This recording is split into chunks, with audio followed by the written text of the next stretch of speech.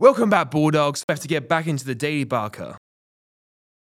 Juniors and seniors, we are hosting a scholarship night next Wednesday from 4 to 7 p.m. Stop in and get info on ways to fund your future education. Because that's so important.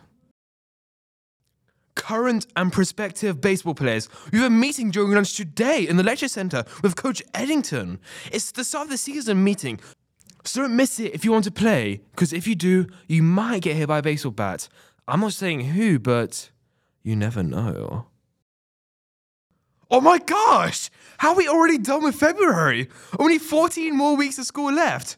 Or just 65 more days. Seniors also only have 60, and 5 days are on a senior trip. Come on, Bulldogs, keep on pushing. Keep those grades up, and what rhymes with pushing?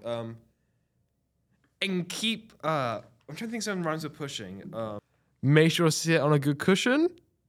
I don't know.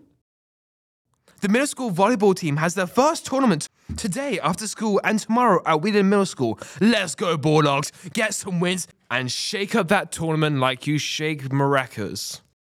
For anyone who's able to rise, please rise and say the Pledge of Allegiance.